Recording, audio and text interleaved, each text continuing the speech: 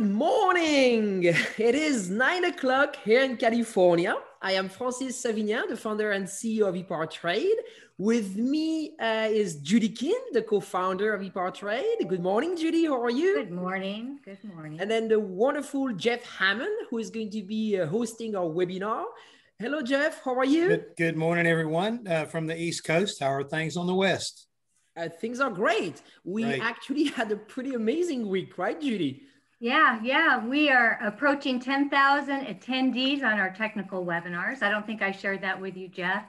And we have a slew of new businesses coming on board: Dart, JE Pistons, Wiseco, Diamond, Manley, Competition Suspension, Pit Logic, Jacks. It just goes on and on. So it's been a big week. Yeah, absolutely. Congratulations. Remember, Jeff, we asked you a couple of weeks ago, says, do you know how many webinars we produced? And we started to count. And so this is episode 97. And when we started back in June last year, what we did is started to count how many people we have registered per episode. And we're getting close to 10,000. So that's a pretty damn good number, isn't it? It really is. And again, it's a big tribute to the fact of the platform itself. When you created it, you did it right. And I think you listened to a lot of your customers and people that have bought into what you have created here. And now it's gotten better and better and better. It's a lot like with these webinars we've been doing. We started out with the idea of an industry show for a week. And from that right there, all of a sudden we jumped on a rocket ship that went straight from the Earth to the moon overnight. And, we've been shooting at the moon, I guess, ever since then. They've been fun to do. They've been very informative. If you've been listening and following us, or if you're for the first time joining us, welcome.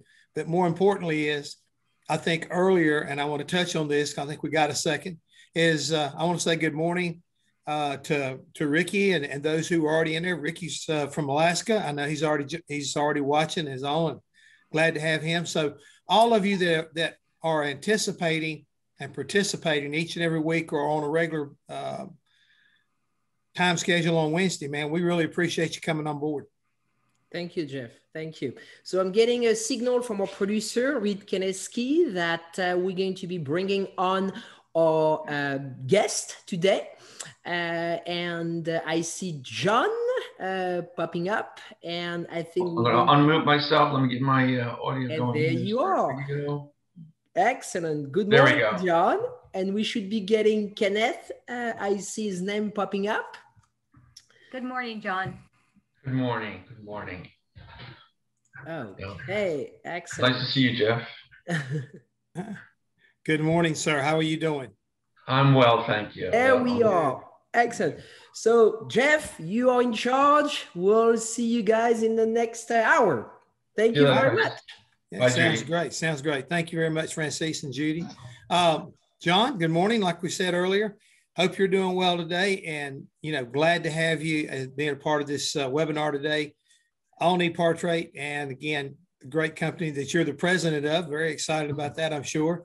Yes. But let me ask you real quick. I mean, pretty boisterous and in your face to call it the damn best. Okay. I have no problem because you can back it up, but I think a lot of people might say, well, how did you do that? Why did you do that? Well, next month, this company will be 52 years old, which makes me also next month, I'm going to be 70. So I've gone through a lot of human things as well. When I started the company, I was 1 month out of high school in the town which I lived, Poughkeepsie, and it was a local automotive machine shop. And as any 18-year-old boy would have been in 1969, especially when I was doing good work and progressive in the area, I thought I was the best. So in the beginning, answering the phone was I did answer the phone because the company originally started out as Dutch's Automotive Machine. And I did say Dutch's Automotive Machine when I got on the phone, but that wore out very quickly. So I abbreviated that to DAM. Then probably about in my early 20s, and I was looking for a logo because decals were just beginning to be important then. One of my mentors, Danny Jessel, before he was Jessel Company, Danny had a company called CMS. And I used to ride down there every weekend to see Danny and pick up small parts. And decals and logoing, what they call now, these marketing and branding, that was really, really just beginning in the early 70s. And so in attempts to have a branding for my name, I took the DIM, which people are now used to me saying on the phone. I put across the top, the, and across the bottom, best. And I felt, I genuinely, my world is very small. And things change over time. I laugh about it now. So as Danny progressed off and got Jessel and moved from calling it Competition Machine Service to using his last name, as my company began to be less local, and this is still going back to the 70s. Right. And we came to sell products across the United States. I hired a firm and asked them, should I use my last name? Should I go Satterfield? And this company, if I duck a little bit, move to the side, it wasn't cheap. This is, early 70s. Figures what $35,000 was worth in the early 70s. They gave it this brand. And they said, John, you've been using it for this many years. People recognize it. So we're going to mature the logo. And, has it been a good decision since? It's been very hard to live up to. There's been times when I've been humbled by it. There's been people that had personal criticisms of it.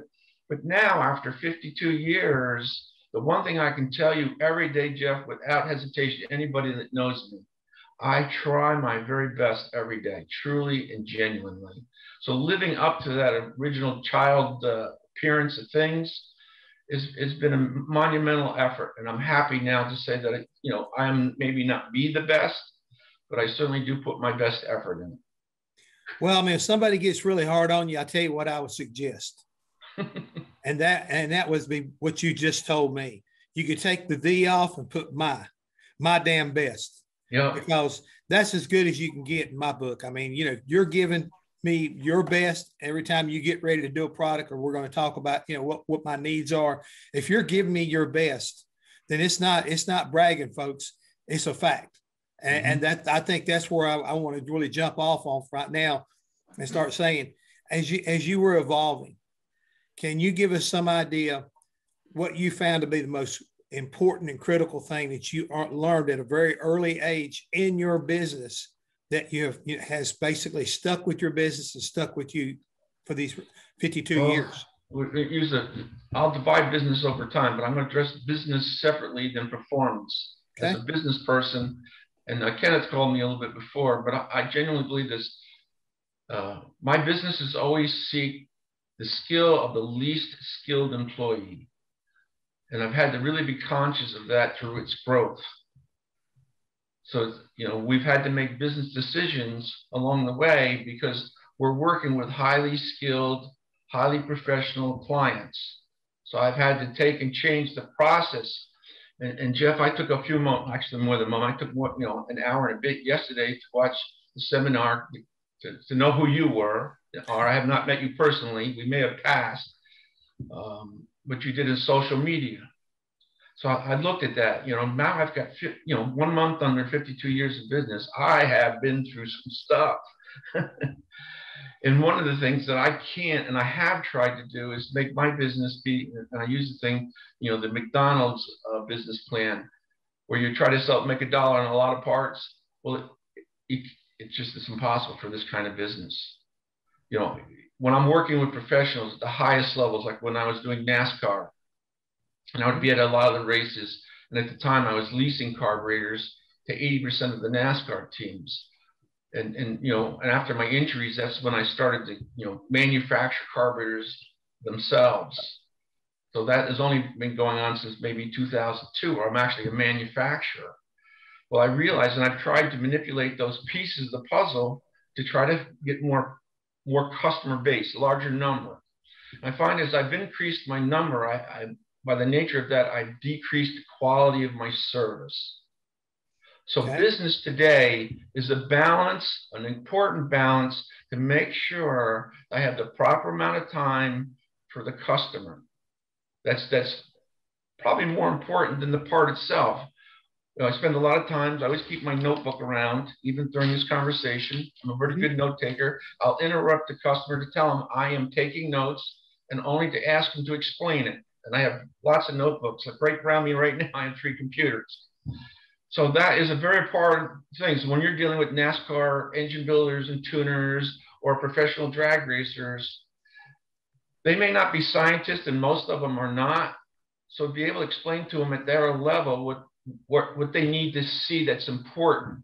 And I used to be a part of the AETC that Superflow used to put on, presented there.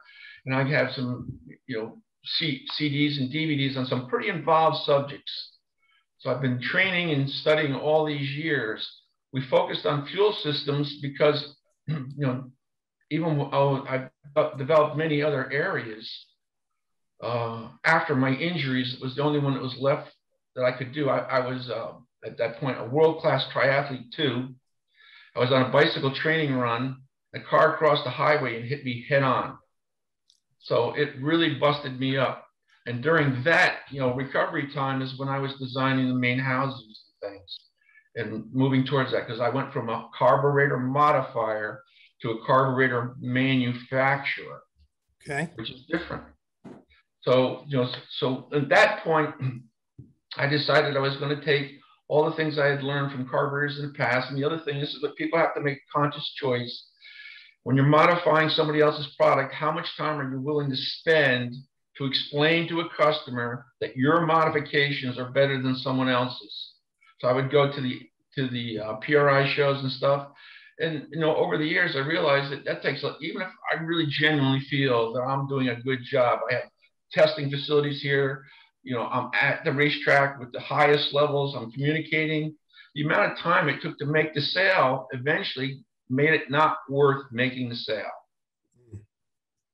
You're talking business now, so that's a conscious decision. I don't do things by mistake. I make mistakes, but I don't do them by mistake. There's a difference. So I make a conscious decision. Yeah, I can be wrong. My conscious decision was it would take less energy if my product performed better. We even made them red initially so people could see them. Because you're selling a Holley carburetor, everybody's selling a Holley carburetor, it's hard to see the difference. We made them red. Some people like it. Now we have multiple colors. And there is no current technology that we're using in the damn best carburetor that's similar to others. We have a repositioned Venturi, which means our Venturi is above the booster. Have a patent on that. We have shear technology, which is inside the metering block, which is what we used in NASCAR. So you're shearing fuel at the rate of consumption, which is a pretty amazing thing. So you're being able to shear the fuel, which exposes the hydrocarbons at the rate of consumption. So in our first test in NASCAR, when you're looking for fuel economy, it's really exposing the hydrocarbons. And we work with some of the people that you may know. Terry Elledge was the Bill Davis team. We were at Indianapolis for a couple of weekends. And I know a lot of people that you definitely know. And the things that was really interesting, NASCAR can't run data acquisition during the race, but they can during testing. One of the most amazing, at that time, Dave Blaney and Ward Burton were the drivers. And 2 different drivers you couldn't ask for. So great example of things to learn. And we're at Indianapolis during that 2-week alternate test. And by watching and timing live, I realized that when Ward would close the throttle, Dave was a lot smoother. When Ward would close the throttle, that the fuel consumption went up, not down. That was breathtaking because they had real-time fuel turbines, so they were watching in real time the fuel consumption. And back then, this is going back a bit, you used to see these huge flames shoot out the exhaust because once the raw fuel hit the exhaust, it would light, and these 6-foot, 8-foot flames would come flying out.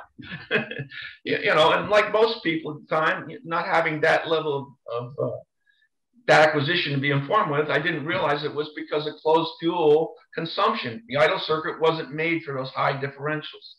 So, there we learned about closed fuel savings. So all of these went into the carburetor manufacturing. So as I developed the carburetor manufacturing during my injuries, I wanted the carburetor to sell itself. So I worked really hard for it to sell itself. The unfortunate part about that is the technology was beginning to strip my customer base. Even though they were professionals, they were not used to seeing the air-fuel ratios, the VFCs that we're capable of running.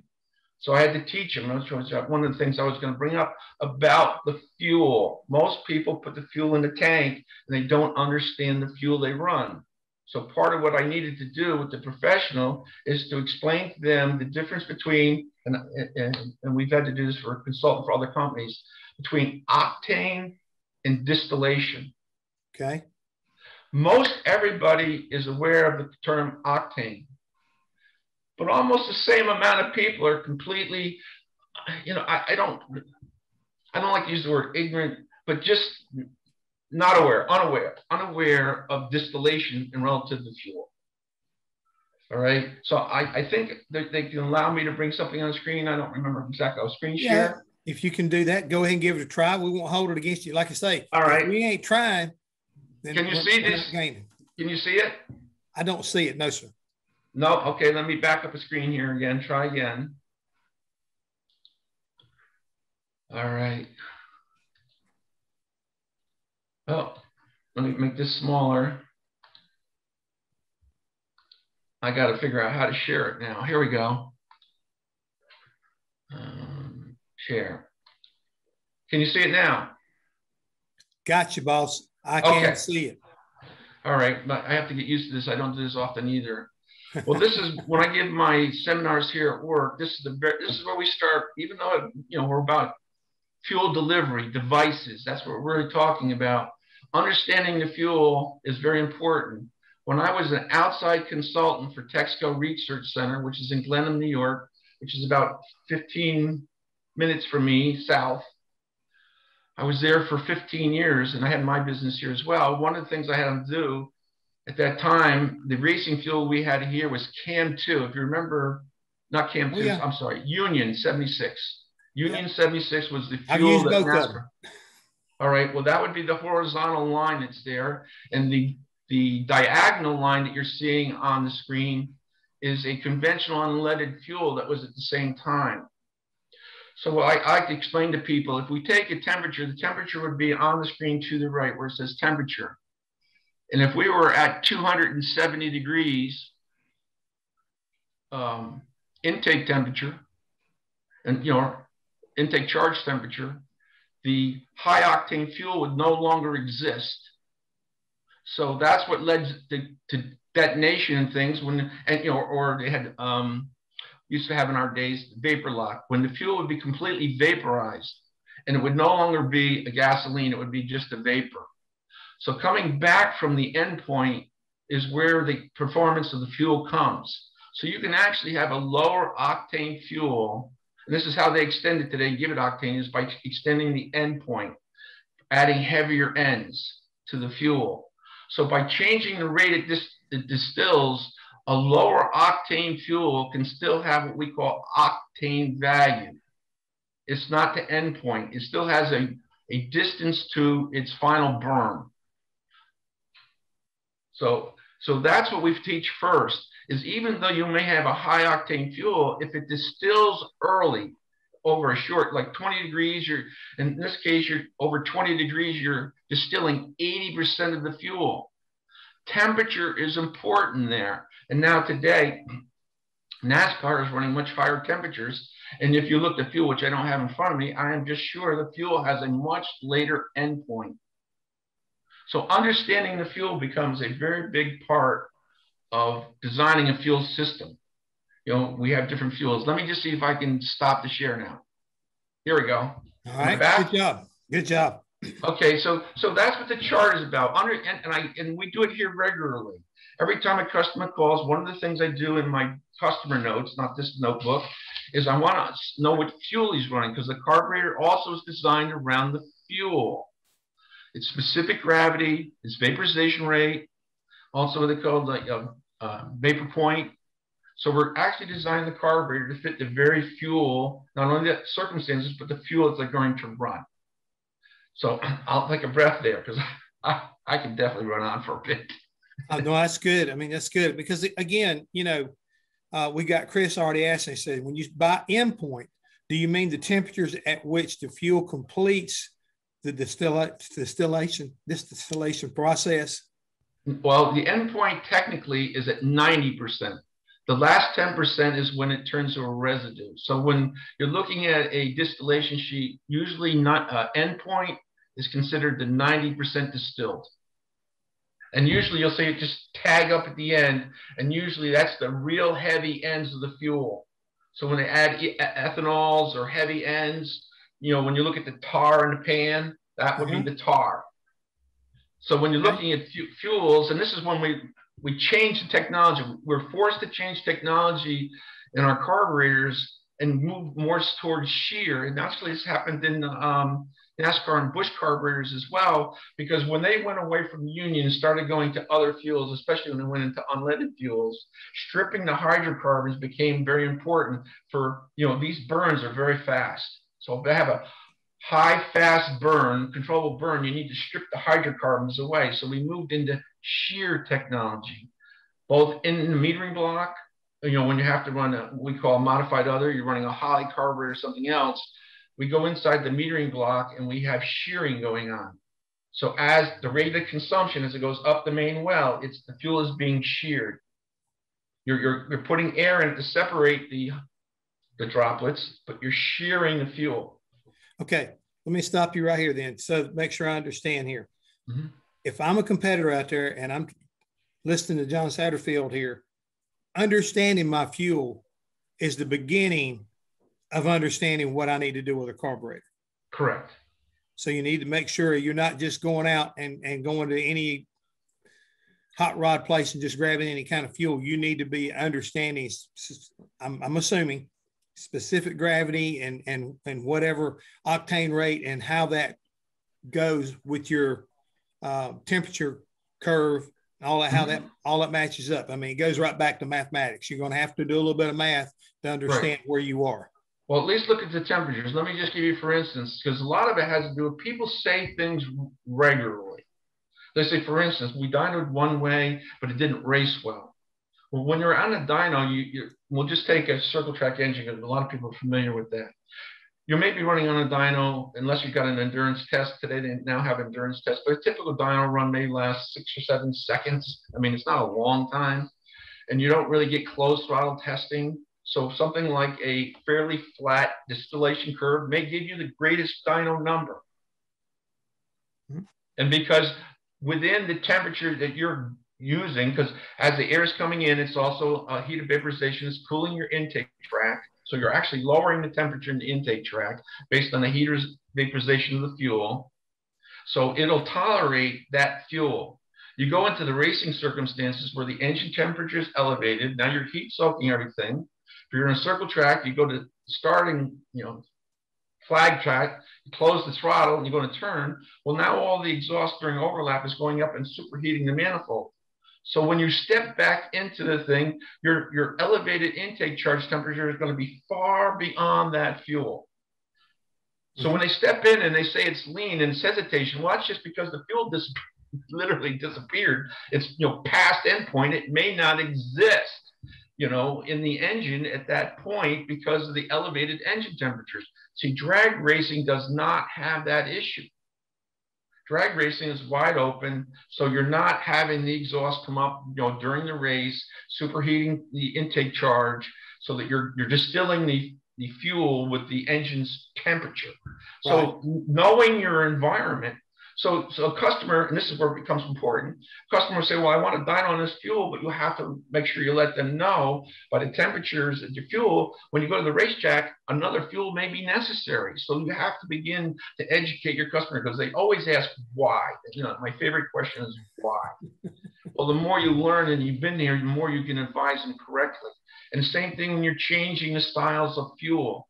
Because then you'll say, well, a customer's complaining, my engine's running a little warmer. Well, if he's going to go to an E85 fuel, that fuel appreciates, because it's long distillation, a little higher elevated temperature. The same thing that happens with your street vehicles. When they add E85, the reason why that increases the octane is it stretches out the distillation. It's longer to the end point.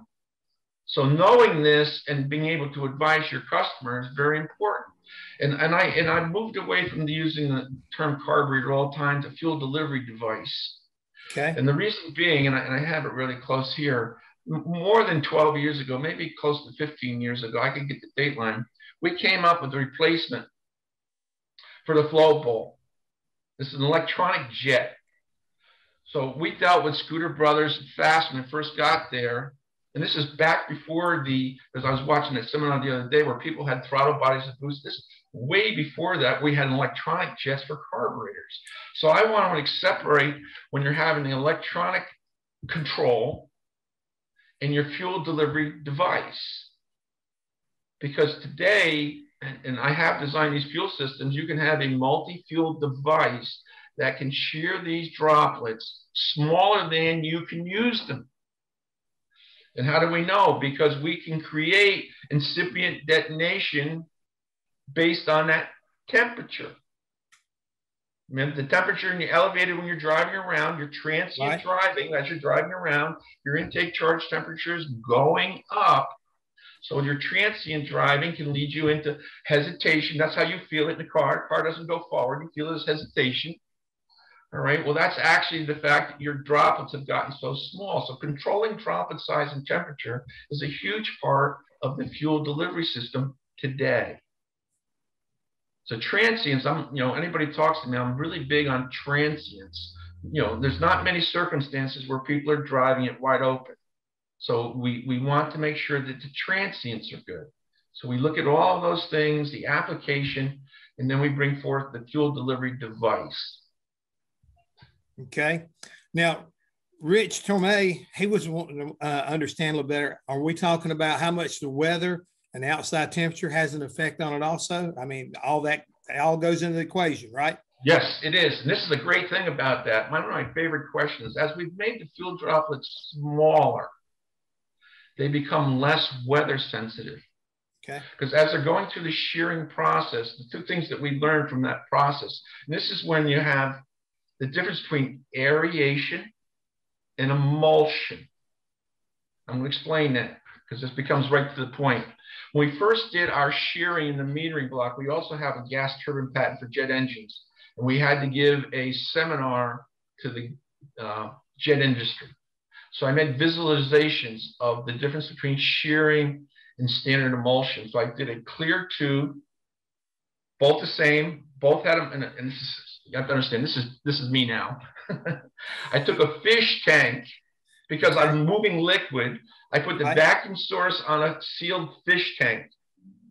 I put the two examples of the main wells, one with shearing and one with standard emulsion in the side. And I had these go off into the fuel source, which we were using odorless mineral spirits at the time, same thing I use today. And we put the vacuum source on the fish tank. So when you're showing it, if you show it individually, they'll always say, well, this was the difference. You put the vacuum source on the fish tank, so the vacuum on both wells would be the same. And so that when it drew through, you could see the shearing difference and the standard emulsion. Well, what happens is we call standard emulsion, actually aerated fuel. The air wanted to stay on one side of the main well, and the fuel wanted to stay on the same side where what jet was. It always wants to take the shortest path. So there really was very little mixing in the standard main well. Mm-hmm. But when I went over to because it was drawing at the same time, it would actually go through and look like a string of pearls when it went through the fuel delivery from the shearing, and then you have air coming in. So once it shears, the air coming in will allow the droplet to separate. So it wasn't just making small droplets. It was making sure they were evenly separated. So we're working on two items at once: shearing the fuel, mm-hmm. and then allowing air to keep it evenly spaced. So we went from aeration to true emulsion. Now in our good carbureted, we'll say a VP racing fuel with fairly flat, we run BSFCs in the low 30s, like 32. That's where we've decided to level off right now. So as we've made certain breakthroughs, we've had to stop and let the engine builder and technology catch up to us. Same thing is like when we're pro stock and we're tuning pro stock car teams, and we've done a lot of those over the years. When we get to 13.5, we make a little line. We say, okay, now we have to go to the engine assembler, the engine builder, and we have to look at under crown color. and see where they are in underground piston color and cooling to make sure that we can go beyond. Because I believe there is, at this point, there's no limited lean amp burn. If you're trying to make more cylinder pressure, a quicker burn, you have to go leaner. You have to over-oxygenate the hydrocarbon. That's why they use nitrous and other. More oxygen around the hydrocarbons. So the higher the piston speed, the quicker the burn, means you need to over-oxygenate the hydrocarbons. So that becomes, now looking at the engine build and heat rejection. So you're talking about a carburetor, you have to have this back information in order to help the engine building. How are we going to make this quicker? Well, right during that, we look at underground color. And, when I say to some of the people, I'm not always a fan of these ultra thin rings, because you're looking at heat rejection from the piston. Even in a drag race, you have to make the other end of the track. Circle track, you have to finish the race. You have to get rid of the heat. So part of getting a higher level of tuning performance is now you have to look at the balance of temperatures. Well, guess what? That sheet again. The balance of temperatures. You can't get rid of the heat. You're bringing in this new intake charge. It's hitting the parts, rubbing around on the parts. Becomes more volatile. You can't bring a more powerful charge in the next one because the last one has just not gotten rid of the heat yet. Okay, excuse me right here. You used the word bringing. I'm going to call a little timeout, and I'm going to bring in Mr. Kenneth Abbott from Abbott Heads. Yep. Glad to have you this morning. John's been carrying the load right now, talking about engines, and here's a guy that I think has a pretty good understanding of what it takes to get an engine together. And I would dare say you guys have probably spent many a time on the phone discussing fuel and how his fuel management system and how your heads and engines kind of all go hand in hand. Is that right, Mr. Abbott? That is correct. Since I've got to know John and I originally got to him, I was running, working on some Top Sportsman stuff for my own program. I have a Top Sportsman S10, like shown in my background. My son drives it. We have a 565 conventional motor, 2 carburetors, 2 of John's Pro Stock pilot or Dominators. And whenever I first started researching, we were having issues in low gear because the thing would pull 3 Gs on the start line. And my son could feel we were having issues, little stutters, and it was intermittent in low gear. And I started researching and found out John makes what he calls his Pro Stock metering blocks. And the jets are actually pulling out of the rear of the boat. I said, this is what we need, because I dealt with some other manufacturers and gone back and forth with them and talked to them about building me some metering blocks that way. And they all kind of poo-pooed it away. Once I got to dealing with John and my self-education of years of running carburetors, John has addressed all these issues that I was seeing in the Holleys and modified Holleys. He's corrected nearly all the issues that I found in his, even in the volume fuel. We used to run Texas Pro Stock, and we ran into it running Q16 at first and some C44 fuels, the really, well, they used to call rocket fuel in Pro Stock before they outlawed it, and C25. And we ran into regular Holley metering blocks, would not supply enough fuel. The idle tubes in there would restrict the flow, and you could change jets and it never would change anything. So once I learned that, and I have other friends that's in the Pro Stock world that ran carburetors that I know and talked to them and their struggles of, feeding fuel to a Pro Stock motor.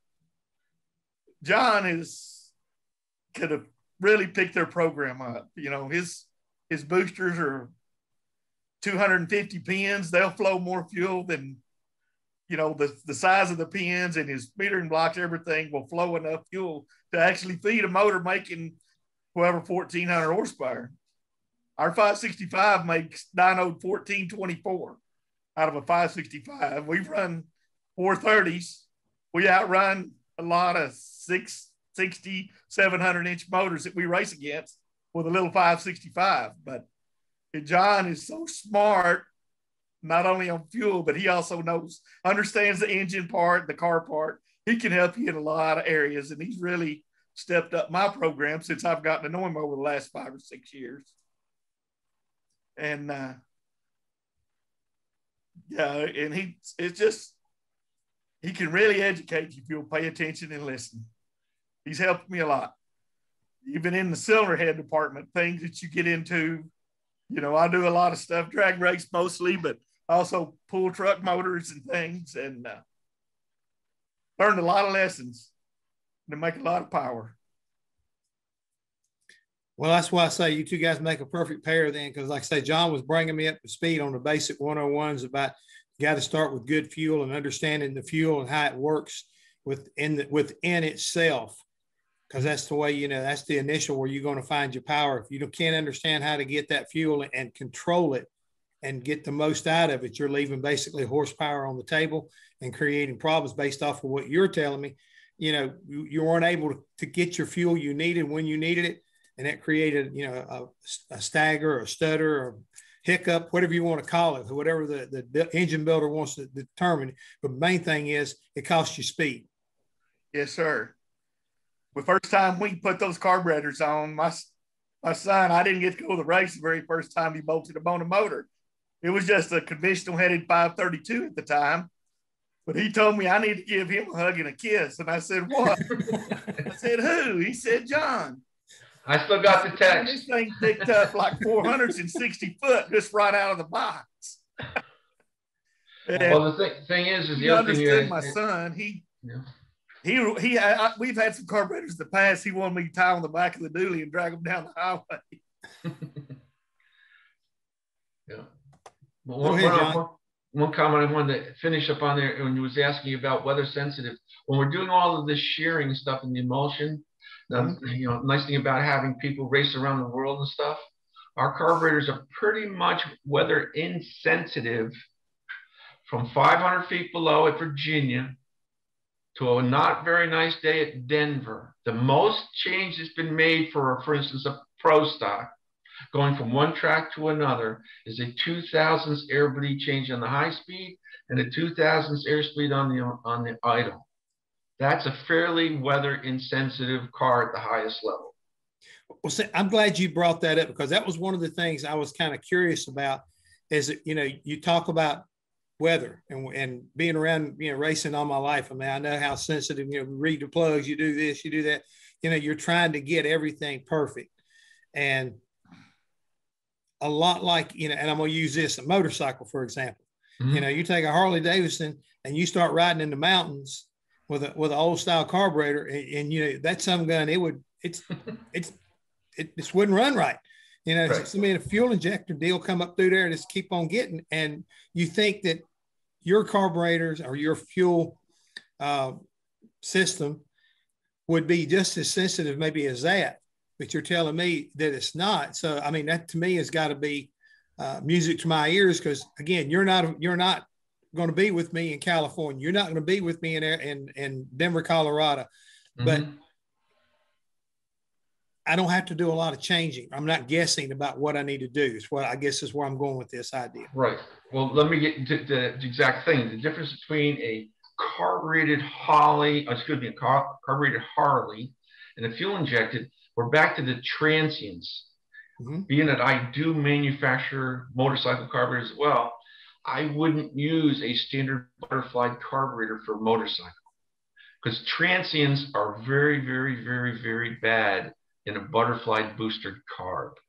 What we do, for one, it's heavy in transients. One fellow you rent for Ricky's from Alaska, we're going to be doing, Lycoming aircraft engine carburetor and fuel systems. We're going to be changing them over from updraft butterfly boosted carbs to side draft slides. Because slides, now you're taking a carburetor and you can an electronic, we're just going to take a throttle controlled carburetor fuel delivery. If you look at a slide and you expose it, your fuel delivery at the point of the opening is going to be where the highest speed is. Mm-hmm. So if you go to our slide carburetor page, and you'll see the fuel distribution in the slide far exceeds a butterfly booster carb. So I wouldn't sell you that. I would sell you a slide carburetor that delivers the fuel at the best rate when it's opening because you're confining the area. A butterfly carb, you got the idle and transfer on one side and you got 0 on the other. So once you get to the point where I'm turning it the other way, you're getting enough fuel out of the main booster. You got the idle transfer on one side and the huge droplets falling from, depending on how it is, if it's downdraft or side draft. I'll explain in a second. So you get, this is downdraft first. You get the huge droplets falling on this side and then puddling in the manifold. Motorcycle case or airplane case, you got a side draft with a butterfly. Now the fuel has the ability, guess what, to not go in the engine whatsoever, because the droplets are heavy enough and they're going to go by gravity. There's no law that says it has to go in the engine. You got an airplane with an updraft carburetor with a butterfly and a booster. The first thing I was telling the fellow Reggie is the fuel falls down. It doesn't even go in the airplane. The droplets are too big. How do I know? I watch it on my wet bench all the time. So when you're looking at the fuel daily, part of the recommendation of somebody who has a different application is making sure the fuel delivery device suits the application. I would not make a butterfly boosted carb for a Harley. I wouldn't do it. Yeah. Yeah, it's good information. But I did see on your web page that you did do motorcycle carburetors. So I figured I'd get that in there on you, see what you thought. But another good question, I got a question for you is everybody, and Kenneth, please, give us your opinion on this too. I know that it may be challenging with the horsepower you're using, but how much better or how important is it to use, you got the engine dyno, a lot of people are getting the baseline on their product, okay? But how important is it for them to take that information and go to a chassis dyno to do cross-referencing? Can you get good testing and results and stuff from a chassis dyno that will help you when you get to the track to kind of be ahead of the rest of the competition? Well, I don't have any experience with a chassis dyno. I don't. I've Too much power. I know once I get to the racetrack, I know whenever I'd first built this engine I'm running, and we had dyed it up, looking at brake specifics and tuning it on the dyno. When I got to the racetrack, I had to go and totally change the tune-up major because, well, I had run it like the dyno tune-up in an 8-mile race and everything seemed to be fine. But I went to a 1/4-mile race. I think I had it Celine trying to make the numbers on the dyno look right, but it wouldn't run in high gear. So I had to put all that fuel I pulled out on the dyno back in it, and then it went to running. So, of course, you got a sealed up hood scoop, and we're running 190 miles an hour. So that changes, you don't have 190 mile an hour air running down that dyno scoop. Mm-hmm. Changed it up major. Well, Jeff, let me just comment on that. Things. It changed the tune up a lot at the racetrack. Dynos, because one of the things when I was working with Texaco, they had 200 dynos, chassis and others. So I have a little rule of thumb. The dyno, in each of the cases you mentioned, first if it was an engine dyno, I'm going to ask if it's a water brake, electric, or inertia. Each of those affect the engine differently. Typically, you're going to go to a chassis dyno, it's going to be inertia, and some will be water assisted. So when you're looking at how the brake functions against the engine, this is one of my favorite things. Think about taking a bicycle and pedaling uphill or pedaling downhill.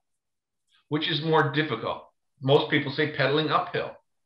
Well, if you look at a water brake at high acceleration, it's relieving the resistance from the engine. So a water brake in dynoing is more like pedaling downhill. So the things you do to complement pedaling downhill won't be the same things you do to complement an engine pedaling uphill.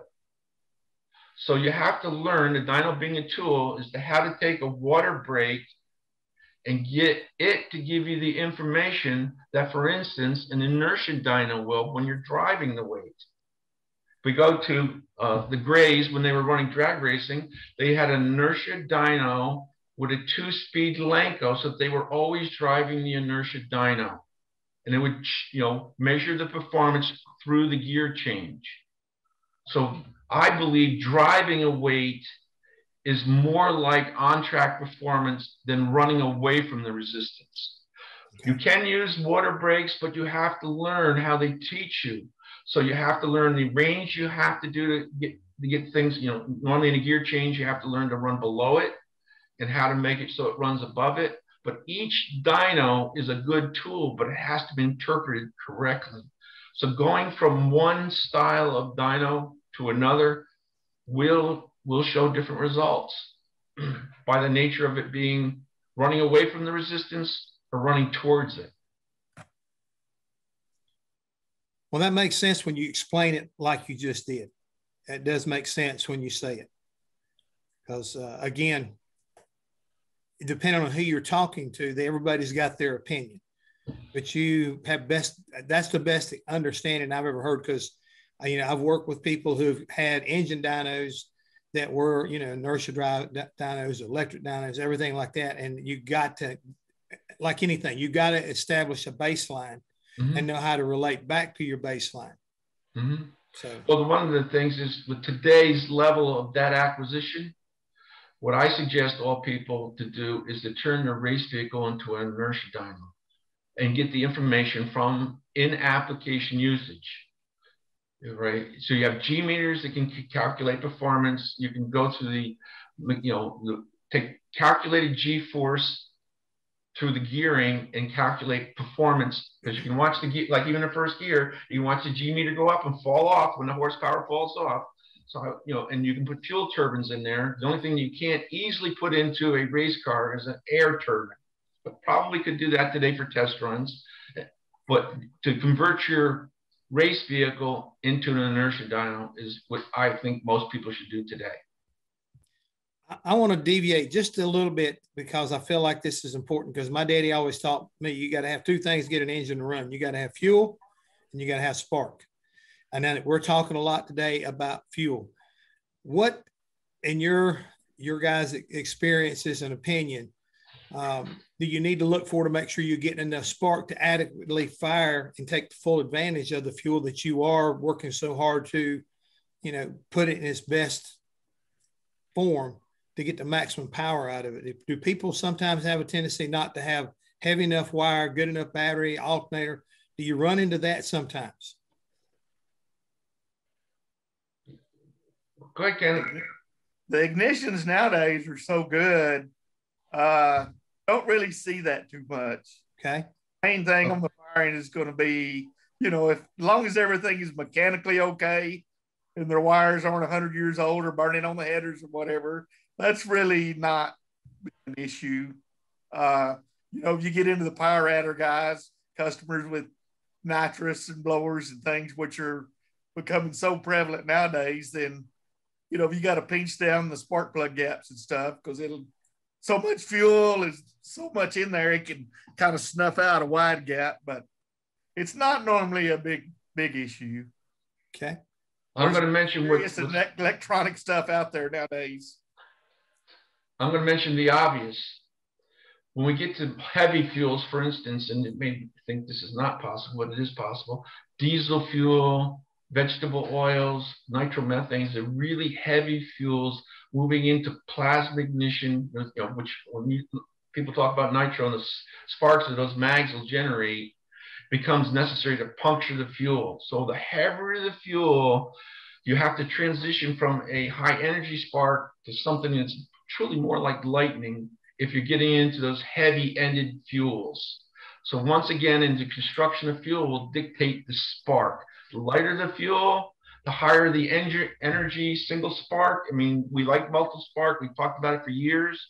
When Crane came out with this ignition where it was high energy, one spark, poof, we dyno tested that. That was an exceptionally good ignition system. I don't know if it's still made anymore, but the coil will dictate the ignition system. So when you're looking for ignition systems, make sure you're using a really high energy coil. And if you move into these heavier fuels, if somebody's dealing with heavier fuels, you know, E85s or something, well, then going into a different system where you're going to go to possibly a, you know, I go back to, because Crane made this, I think MSD does well, is going from high energy to plasma. So if you get a really cantankerous fuel that doesn't like to get lit, then switching from high energy to plasma. Okay, good information. Well, then let me ask you a question, because in my information about you, why would you say that a carburetor is a team player and not a standalone star? Well, when I say it's a team player, because camshaft, thermodynamics, all have to do with performance of the engine. You can take, the highest level of carburetor, put it on an engine, but the rest of the team is not happy, the carburetor is not going to perform. So when I chose to go, not just because of my injuries, but to pick one of the things that I was very versed on, I'm versed on kinematics and fluid dynamics. So I have a lot of subjects I'm versed on. I said I want to use the rest of the information to support the fuel delivery, but it means that I have to have these high-level discussions on thermodynamics, engineering, and I get asked regularly about, rod ratios and things like that. What's my opinion on that? And cam events, for instance, when you're looking at the camshaft being as part of the team player, more overlap in an engine means when it idles, it's going to breathe more from the exhaust side, because the exhaust valve closes after TDC on the intake stroke. So long as the exhaust valve is open, then it's not likely to draw well on the intake. It isn't going to draw some, but the fact that the exhaust valve is open, there's no resistance there, means it's going to take some in from the exhaust. The carburetor, being a team player, means it has to add fuel to something it didn't supply. It didn't supply the air coming in the exhaust. It only supplies the air coming through its butterflies or its slide. But I'm a team player. The camshaft said that I'm going to have air coming up the header. Well, the carb says, okay, I'll take care of that. I'll give you a little bit more fuel. Fuel delivery device, fuel injection or electronic, we can program that in there. We can add fuel during the idle, even though the air did not come down through the throttle body or carburetor device. So when you're looking at all of the system, the carburetor has to work within the system. Fuel, temperature, valve event timing, compression. There's a lot that goes into the system, and the carburetor doesn't stand alone. A good carburetor isn't going to make a great engine on a bad engine. It's just not going to do that. Well, Ricky Craven is part of us, our group watching this today. He told me to ask John about the camshaft relationship. He changed when he changed his whole view of when looking for a cam on a particular application. You remember that? Yes. Well, one of the things that I have, and I hold it up here, see here, one of my Superflow conferences was the simultaneous evaluation of kinematics and fluid dynamics to increase power. That's a really good presentation to watch. I have moved away from thinking about camshaft center lines. I think about the valve events, open and closing, both the intake and exhaust. The center line of the lobe will be a default of having event timing. Most of the camshafts today are non-symmetrical, asymmetrical cams. How they measure the center line of cam is they go 50 thousandths before and 50 thousandths after. By the nature of that, if my lobe looks like this, I'm going to have a calculated center line that it's actually not the center line of the lobe, the peak of the lobe. So how accurate is that? So if I go by event timing, all right, my intake opening, my exhaust opening, wherever the center line of the cam will be, is it falls. It's a default position.